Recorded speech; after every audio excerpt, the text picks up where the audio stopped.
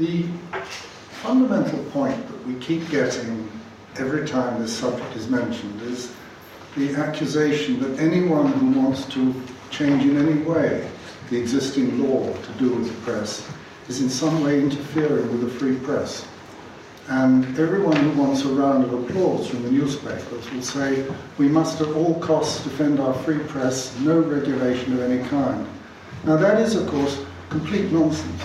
There is absolutely no dispute about the freedom of the press. You won't find anyone, no matter how extreme their position, who would like to restrict the freedom of the press or stop the press carrying out investigative journalism. All that anyone wants, even somebody like me, who's probably one of the more extreme people, is that they should obey the existing law, which really isn't asking too much. And nobody's ever suggested that the existing law interferes with a free press. So there is no dispute on that. And it is regrettable that you sometimes get people, even the Lord Chief Justice the other day, saying we must not encroach on the free press. Well, of course we mustn't. Nobody is suggesting we should. That argument is one that the press the press produced this argument in order to knock it down, but it's not actually something that anyone who would like to see the existing system change is suggesting we should have. And in fact, when we talk about a free press, can we really say that we have a free press when somebody sitting in New York, who's not even a British subject, can effectively dictate to the government and even dictate to the police what they should do? The power that Rupert Murdoch had, fortunately no longer, but the power he had, was the exact opposite of a free press. He controlled some 40% of the British printing press and had some 39% of the biggest television station. So when we talk about a free press, it goes both ways. If there's a proprietor who can dictate to a whole succession of big circulation newspapers the line they're going to take, it's really very difficult to argue that that is a free press. Now, we're told that some of the nastier regimes, particularly in Eastern Europe, were examples where the press would be under the control of the government and everybody would be spied on. Well, we've had a version of that here, because instead of having the Stasi, we have the people working for the News of the World. And they were prepared to spy on anybody that took their interest with no regulation at all. And what's so extraordinary there in a democracy is if the police suspect you of very serious crime, they may be able to get permission to hack into your telephone or to bug your flat or your apartment. But they have to go and get permission. They can't just do it. If they did just do it and got caught, they'd be in very serious trouble. The newspapers seem to think, the tabloids, they could just do it without asking anybody or without bothering about any aspect of it at all. Now that is an extraordinary situation. You have an unregulated Stasi in England, operating in the same way as the Stasi, probably with a smaller budget, to be fair, and fewer people, but nevertheless the same principle, and it is the principle that matters in a democracy. So what we had with the News of the World and the Murdoch press generally was effectively a subversion of democracy. The truth of the matter is that nobody dared move in the government, and even latterly in the police, without the approval of Mr. Murdoch. I remember meeting a very senior MP in the context of going there to discuss these things and saying, it's very good of you to have me listen to what I have to say, but I realise it's a complete waste of time because you have Mr. Murdoch and Mr. Dacre and you will never do anything of which they disapprove. And his reply was, well, there is an element of don't even go there. And to me that gave the whole thing away. I mean, it's just frightening that they did not dare, and I think that's now well known and well recognised, they didn't dare move without him. And then you saw, when the bubble burst, when the Millie Dowler incident happened, suddenly all of this poured out in the House of Commons. I don't know if anybody watched the debate, but anybody who did, it was extraordinary. One MP after another getting up and saying things which a fortnight before they would never dared say. And it was a most remarkable thing, and a recognition of the degree of influence, and I would say malign influence, that Murdoch had over public life in this country. It is, as I say, a subversion of democracy. Now, the question, of course, is what to do. And we have what should we do? We have an enormous amount of discussion about changing the law, particularly changing defamation law, what should or should not be grounds for suing for defamation, things of that kind. Endless discussion of the law, endless discussion of who should be able and under what circumstances to sue for privacy and so on. And never once do you get any of these people addressing the question that really matters. And the question that really matters, in my submission, is cost. Because at the moment, if you want to sue for defamation or for breach of privacy, unless you're really quite wealthy, you can't. It's simply not possible. To give you an idea, there have only been 2 actions for breach of privacy sort of in recent memory. One was mine in 2008, and the other one was Rio Ferdinand the other day. Well, giving you the figures from mine, the damages awarded were a record, £60,000. The costs paid by the News of the World were £420,000. Now that was at my costs, their own were their problem. That £420,000 represented 82% of my actual costs, so a much higher proportion than you would normally recover. That makes a total of £480,000. The bill from my solicitor was £510,000. Now, I knew that beforehand. I knew that even if I won, I would be out of pocket. But how can you have a system where those sort of sums have to be paid, and in fact you end up out of pocket, but that's another story which I'll come to. How can you have a system like that and pretend that this is a proper legal system? How can you say you live under the rule of law if more than 90% of the population cannot go to court, at least on those issues? If it's out of the reach of people for financial reasons, you might just as well exclude them from the courts on grounds of religion or race or political belief or anything you like, any criterion you like to take. If you can't get into the court, for all practical purposes, it's not available to you. So justice is not available to you. And that cannot be right. So the first point that you would discuss if you were talking about what to do about defamation and privacy, but I'm talking particularly about privacy.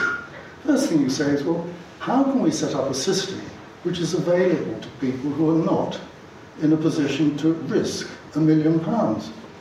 And that means vast proportion of the population, because you make no mistake about it, if you sue for breach of privacy, you can lose, even if you've got a very good case. There is no guarantee when you're in a court of law that you will win. You can be highly probable, highly likely to win, but no guarantee. So you're putting £1 million at risk. Now, there was a mechanism for dealing with that up to a point called the CFA, or conditional fee arrangement. If you had a strong case, you would go to a solicitor, he would take, or she would take the case on. If you won, that solicitor, your solicitor, would be able to recover extra costs from the defendant, which would cover the risk they took that they might not win. So it worked, and most of these people who are currently suing the News of the World, people like, for example, the Dowlers, they're on CFAs. But the CFAs didn't last, because the press have been in there lobbying, as they do, against the CFAs. This is terribly unfair. If we lose, we end up with huge costs. This is terrible for the press. And, of course, get the government to agree, because the government want to do what the press wish them to do. And now the CFAs have been reduced to the point where solicitors almost certainly won't take them on, because what they call the uplift, the increase in the money that you can recover from the defendant if you win, becomes so small. Now, again I say, you cannot claim to live under the rule of law, which we do, in a proper democracy, if people don't have access to the courts. So you need some sort of body to deal at least with privacy and defamation. There are other aspects of the law where it gets more complex.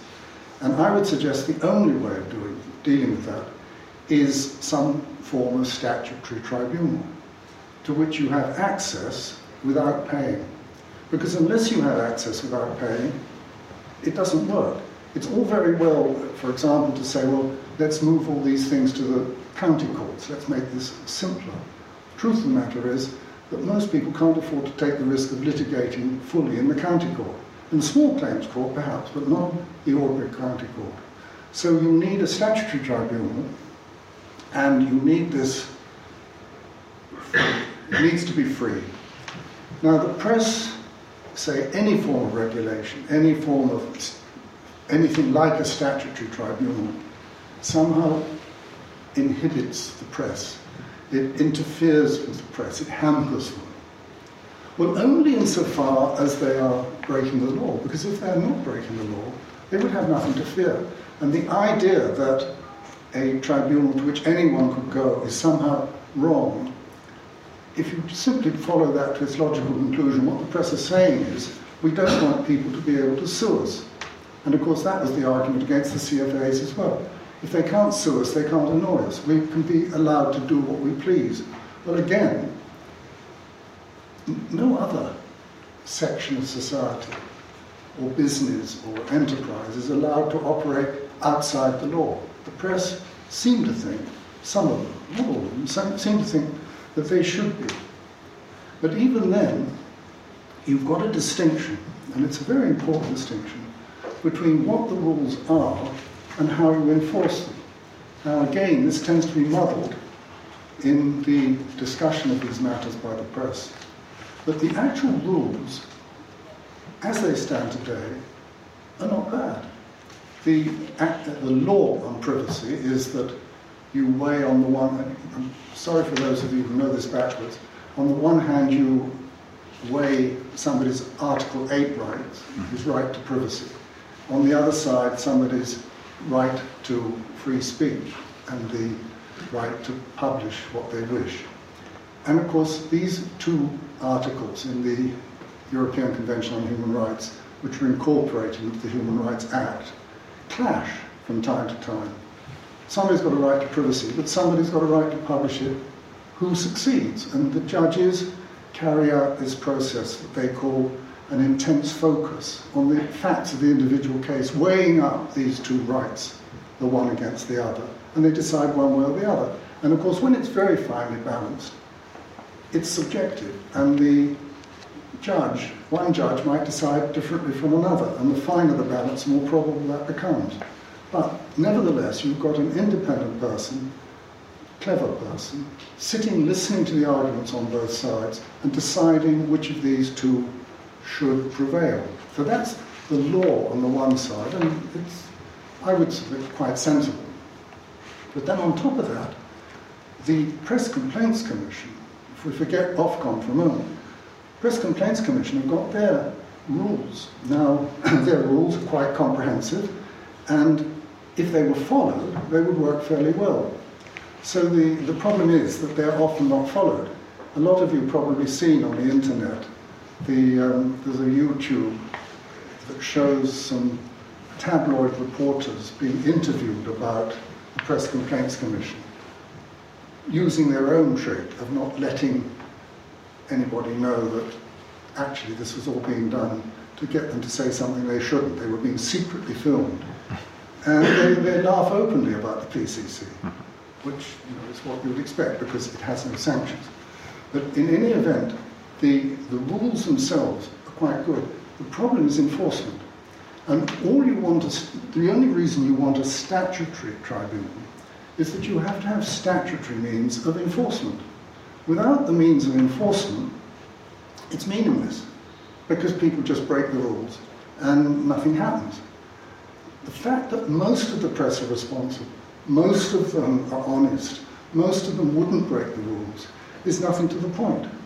You might just as well say that about motorists on the road. But you have to have laws to deal with the people who are not prepared to follow the rules. And you have to have sanctions to deal with people who are not prepared to follow the rules. And that's why you need a statutory tribunal. And you also need sanctions if people break the rules. And one should always separate in one's mind the rules and the making of the rules, which is one question, and the enforcement of the rules, which is another.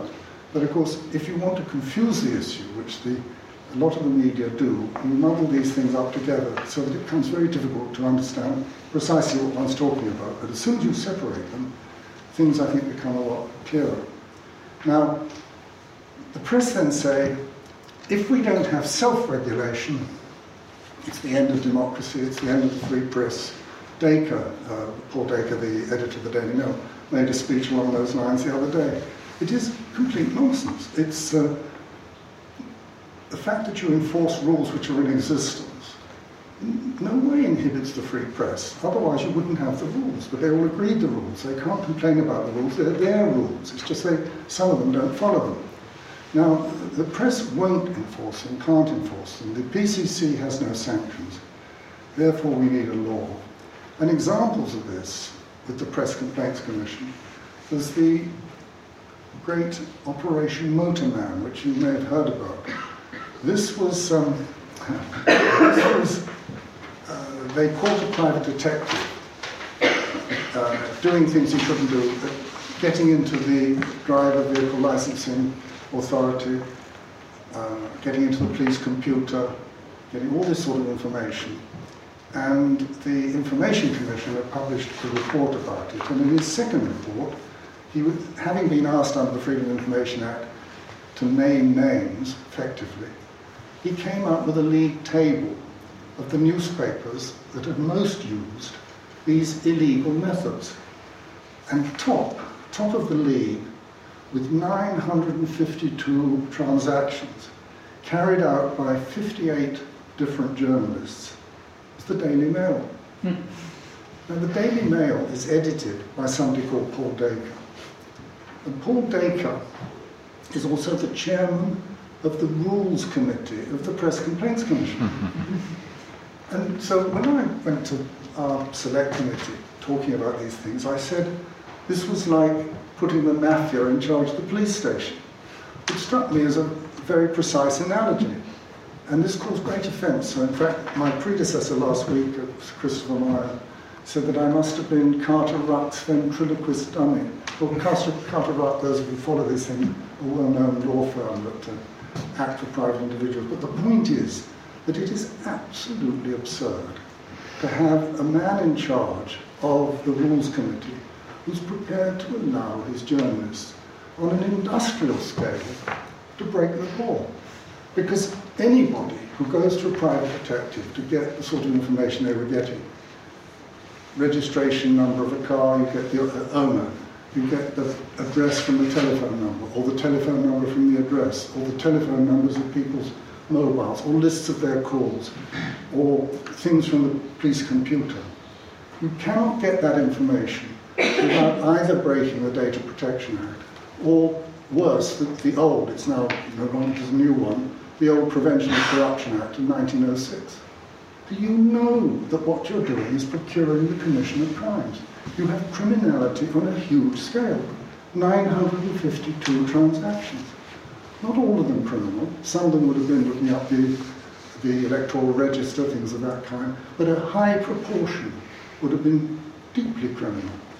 And yet these are the people who talk about self-regulation. And the man in charge of that is the man in charge of the Press Complaints Commission Rules Committee. I mean, as they say, you couldn't make it up. Now, what follows from all of that, once you're prepared to indulge in criminality, particularly on that sort of scale, it's a very, very small step to corrupting or subverting the police. And you get this situation where we knew a year ago that the Mulcair papers that had been seized by the police when they arrested him, Mulcair, as you probably know, was one of the private detectives who was hacking into people's phones in the news of the world. There were 11,000 documents, there were 6 bin bags of documents sitting in Scotland Yard. And everybody knew they were there.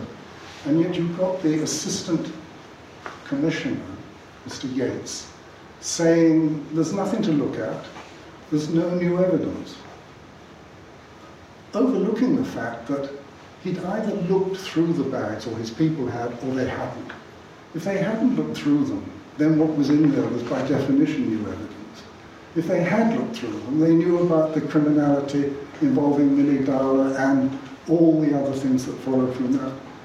But the police were so frightened of Murdoch that they were not prepared to do what they needed to do. They just hoped it would go away. Fortunately, it didn't. But it only didn't go away because a lot of individuals brought actions against the News of the World and then sought what's called a Norwich Pharmacal Order, which is a sort of third-party order for disclosure, against the Metropolitan Police, forcing them to disclose these documents. But it shouldn't be like that. Why is it like that? It's not because our police are inherently corrupt. It's because the influence that Murdoch had over that institution, as well as the government, was such that if you were a senior policeman, you would really be quite nervous about standing out against it, at least if you wanted your career to succeed. A frightening situation. I mean, if you talk about democracy, if somebody's got the government under control and the police under control, which they had, the only thing left is the judiciary. Unfortunately, the judiciary in this country won't be diverted and are not frightened of Murdoch, so they did the necessary. But it is truly an alarming situation. Well then, when they don't get what they want, like for example, when Mr. Justice Eadie found in my favour, that outraged the tabloid press. And we had Mr. Dacre again wrote an article saying that Eadie was amoral, a full-out attack that was undoubtedly intended to intimidate the judiciary. He had one of his people then write an article the next day saying that Eadie was like a cold haddock. I mean, really offensive. And if you put yourself in the position of a judge, it's one thing for somebody like me, I mean, probably most of you don't care about attacks, but a judge is a very private person away from his court, and they can't answer back. And so this full-on attack comes. Well, any judge is going to be a human being like the rest of us, concerned by what people think, concerned by what his neighbours think. And to attack one in that way is disgraceful, and undoubtedly fully intended to intimidate. And that, I think, gives one a flavour of what these people are prepared to do. Now, it's a pity that Dacre's not here to respond.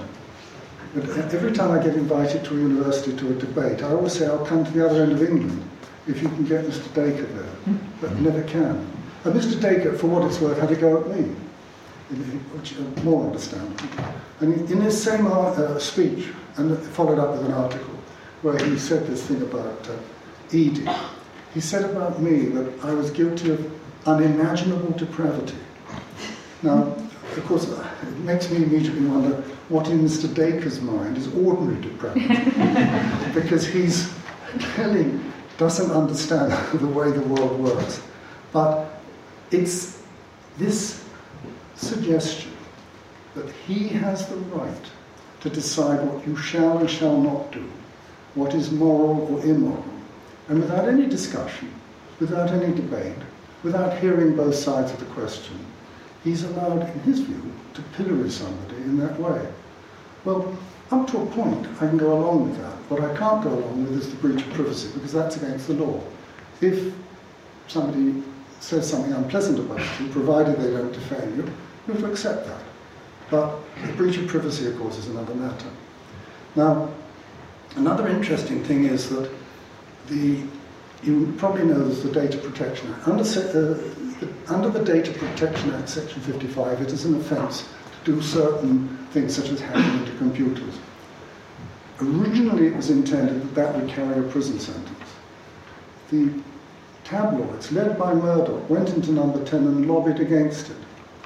Now, the Information Commissioner said that it was, I quote, he said it's a pressing need to have a custodial sentence for breaches of Section 55, and saying that at the moment there was systematic and highly lucrative breaches of the law. Nothing's been done because of this power that, until very recently, Murdoch, and to a lesser extent people like Dacre had. So we have there an honest, open, independent information commission saying this should happen. They take no notice at all. In my view, completely wrong. We then get a whole lot of, I would suggest, you must judge, entirely fallacious arguments for what they do. I'll give you one or two examples. They say, for example, that if somebody is a role model, then and they do something they shouldn't in their private life, it's legitimate to expose them. Now, if you actually analyse that, let's take a professional footballer, would be a good example. A professional footballer is also a serial adulterer. So let us suppose. So they feel then they're entitled to expose him. Well, first of all, that's not logical, because his role is football. Adultery is not his role. So that one doesn't work. But the real point is this, that if he's somebody who's greatly admired, there may be a tendency to follow his example. Well, then it's exactly the opposite. The last thing we want to do is expose what he does to the public, lest they follow his example. I mean, it's just so obvious. So, or to give you a concrete example, if we take, I think he's called Phelps, that swimmer who won 7 gold medals at one of the Olympics, then he was caught smoking pot. And this was exposed because he's a role model. Well, if you had a teenage son who was trying to make it as a swimmer, but he was in with some bad company and started smoking pot, you can't say to him, you mustn't do that, you'll never be like Phelps who wins 7 gold medals. Because he'll say, well, that's exactly what Phelps does. I mean, you've got no argument left if you're the poor parent. So it's not right, unless there's a good reason to expose it. Sometimes it's right with their hypocrisy argument. If you've got an MP, for example, who's getting votes on the basis that he's a good family man, and he's a serial adulterer, well then, yes. But if you've got somebody who merely pretends to be one thing when being another, it doesn't necessarily follow. It's sometimes not in the public interest to destroy somebody if they're doing a good job, and what they're doing that you might call a misdemeanor, it's got nothing to do with their job at all. It's, if you think about it, not very rational. But the worst argument to me, and I'll move on from this now, the worst argument is it's okay to expose people's private lives because it enables us to sell newspapers, and without this our newspaper would close. Well, that, I think, is really, not to use too strong, it's a disgusting argument. It's rather like saying we should go on hanging people at Tyburn because we get a good crowd, and if we stop, the man who sells the hot dogs or whatever will be out of business. It's not the right way to go. In a civilized society, you cannot torture people for the entertainment of others. And make no mistake, it is torture. The effect on the victim can be profound. There are 3 cases I know of people who committed suicide because of exposures in the popular press. And all of them, with no justification whatsoever. I mean, the first 2, one of them sort of rather current, which I won't mention, but the first 2, there was a lay preacher in Wales. And he used to tell his wife that at the weekend he was going off motor rallying. What he really did was he went swinging. And of course, one day, the News of the World turned up apparently to swing, and of course then exposed him, and he killed himself. Then there was another case, a man who was a chef, who was a Brit, but he was in northern France, lived in northern France, having separated from his wife with another lady. And he again was a swinger, and the News of the World turned up, got the pictures and so on.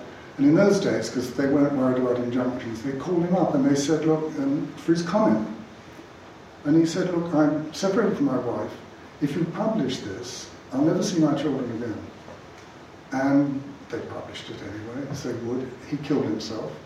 And that was that.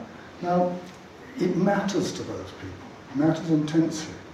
And one of the aspects you'll have to think about is, are you prepared to cause that amount of pain to somebody? Because not everybody commits suicide, but they still suffer the pain. Are you prepared to cause that amount of pain to somebody simply for a little bit of light entertainment on a Sunday morning? Well, I would suggest no. And there's another aspect to it too, because there's nothing you can do. And if somebody's prepared to commit suicide, they might do something else. You might get self-help. And in any place with the rule of law and a democracy, where you get self-help, it's very dangerous. And sooner or later, somebody probably will. They'll just go down to the, well, it's defunct now, but the News of the World, and do as much damage to the people there as they can. That is not inconceivable. Somebody minds enough to commit suicide, probably mind enough to commit murder. So you just don't want a society in which this sort of thing is allowed. And you really, I think, I would say, you want a more civilized society, where if somebody's done something wrong, by all means, but just because they do something that's not to your taste is not a reason to, I would submit, to expose them. So my final point, and you'll be relieved to have come to the end, my final point is there is a gap in the law. And the gap arises in this way. If you know they're going to publish something about you that's an invasion of your privacy, and genuinely an invasion, you can go to court and ask the judge to give an injunction. And all these injunctions we read about are cases of that. They are cases of people going to court and getting an injunction. But if you don't know, you can't ask for an injunction. Obviously not, because you have no means of knowing what's going on. Now, that, for example, happened in my case. They ambushed me, because they knew perfectly well that had I known, I would have been able to get an injunction. And of course it follows from that knowledge that they knew what they were doing was illegal. They knew that a judge would stop it. They didn't care, as long as they could get away with it, knowing that if they can once get the story out on the street, nobody in their right mind is going to sue them, for the reason I explained at the beginning. If you sue once it's been published, number one, you can't make it private again. No judge on earth can take it out of the public mind. Number two, you will get everything that you wanted to keep private repeated again in open court. And number three, you'll get a big bill into the bargain. So on any, on any rational assessment, there is no remedy. Unless you're prepared to argue that a bill, in my case £30,000, and more publicity, and an inability to put the wrong right, unless you're prepared to argue that those three things amount to a remedy, you have to concede that there's no remedy. Therefore, if there's no remedy, there's a gap in the law. Therefore, it should be compulsory for the newspapers to give notice. And of course, if they give notice, you can then go to an independent judge and get an injunction. You'll only get an injunction if you can convince the judge that you're more likely than not to win your case. Now, that's quite a high barrier. Those of you who do law will know that the standard barrier is a case called American Cyanamid, where you have to show on a balance of convenience you should be given the injunction, because, particularly if you can't put it right afterwards. To give you a simple example, you've got a tree in your garden. I claim the right to cut it down. You say I don't have the right. You would get an injunction to stop me cutting it down, because if I did cut it down and proved later to be wrong, nobody can put it back up again. It's quite rational. Well, in the case of privacy, they made it more difficult. Lobbying by the press again, section 12.3 and so on, made it more difficult. But, so you have to show that you are more likely than not to win the case. But if you can, you get the injunction. But without prior notification, there is no remedy. So it cannot be right that there's no remedy. I went to the European Court of Human Rights on that point. There's no question we won the argument. And well, I'm a very good barrister. But I don't think they found in our favour, not because we were wrong, I mean, manifestly we'd obviously won the argument. I think they were frightened of the media storm in England against the Europe. Look at this, they've allowed that Mosley to have this prior notification. This is disgraceful, it's going to interfere with the free press, it will stop investigative journalism. Whereas, of course, nothing of the kind. I mean, we're talking here about, essentially you're talking about sexual matters, it's just that simple. Sexual matters and medical records, things of that kind. And no judge would ever give an injunction if it was serious investigative journalism. If any of the MPs with their expenses had gone along and said, look, well, I don't want this is private, it's my money, the judge said, no, you're not going to win the case, this would be in the public interest, it should be revealed. So I think we'll win that argument again here, and I think there's half a chance now that Murdoch has been effectively emasculated. I think there's half a chance that we will get such a law in this country. Certainly, if reason prevails, we will. I know I would say that anyway, but it's I think, demonstrably the case. The very final point is the internet. That has changed the game considerably, because first of all, it's a sort of Wild West at the moment, in that they're in America, or they've got a server in, I think one of the favourite ones is one of the sites in America, the servers in Malaysia. If you go about it the right way, it's almost impossible for somebody to shut it down. That will probably get dealt with eventually. But getting stuff off the internet once it's in is very, very difficult. And we've got stuff about me removed from it's getting on for 200 websites now all over the world. It's an expensive, time-consuming and tiresome business. This will eventually be covered, undoubtedly, by international conventions, and there will be reciprocal enforcement acts and things of that kind. But for the time being, it's quite difficult, but it doesn't mean that we should therefore give up. Because, again, if you talk about the rule of law, you cannot, simply because there's a new technology, say, well, it's too difficult, we're not going to do anything about it. The internet is subject to the law like everybody else. Even people on Twitter are subject to the law like everybody else. And it's entirely reasonable that they should obey the law. But that said, it actually matters far less. If somebody puts something up on Twitter, it doesn't really matter unless they happen to be one of these people followed by thousands and thousands, in which case they're much more exposed to being sued anyway. It's much more like pub gossip. And the difficulty comes if it's publicised in the press. And a classic example of this was when Jemima Khan, somebody said that she and Jeremy Clarkson were having an affair, and she tweeted that they weren't. I think she tweeted. Then that got reproduced in the press, and then it was massive. And I said to her, you know, the reason it became massive is because you put it there. Otherwise, nobody would have taken any notice of it. It's just, you know, people say that sort of thing all the time. But all of those things are capable of being dealt with, and there may be eventually, as I say, international conventions, to have national laws quite quickly.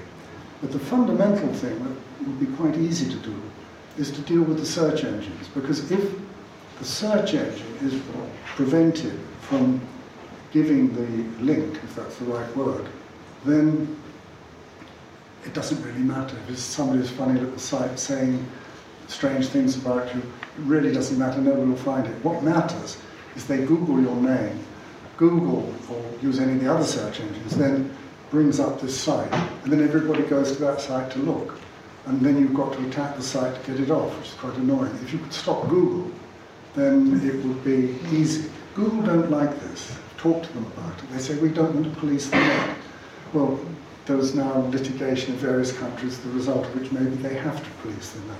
But to my way of thinking, if you Google your name and you get a defamatory statement on Google, as far as I'm concerned, they've published that.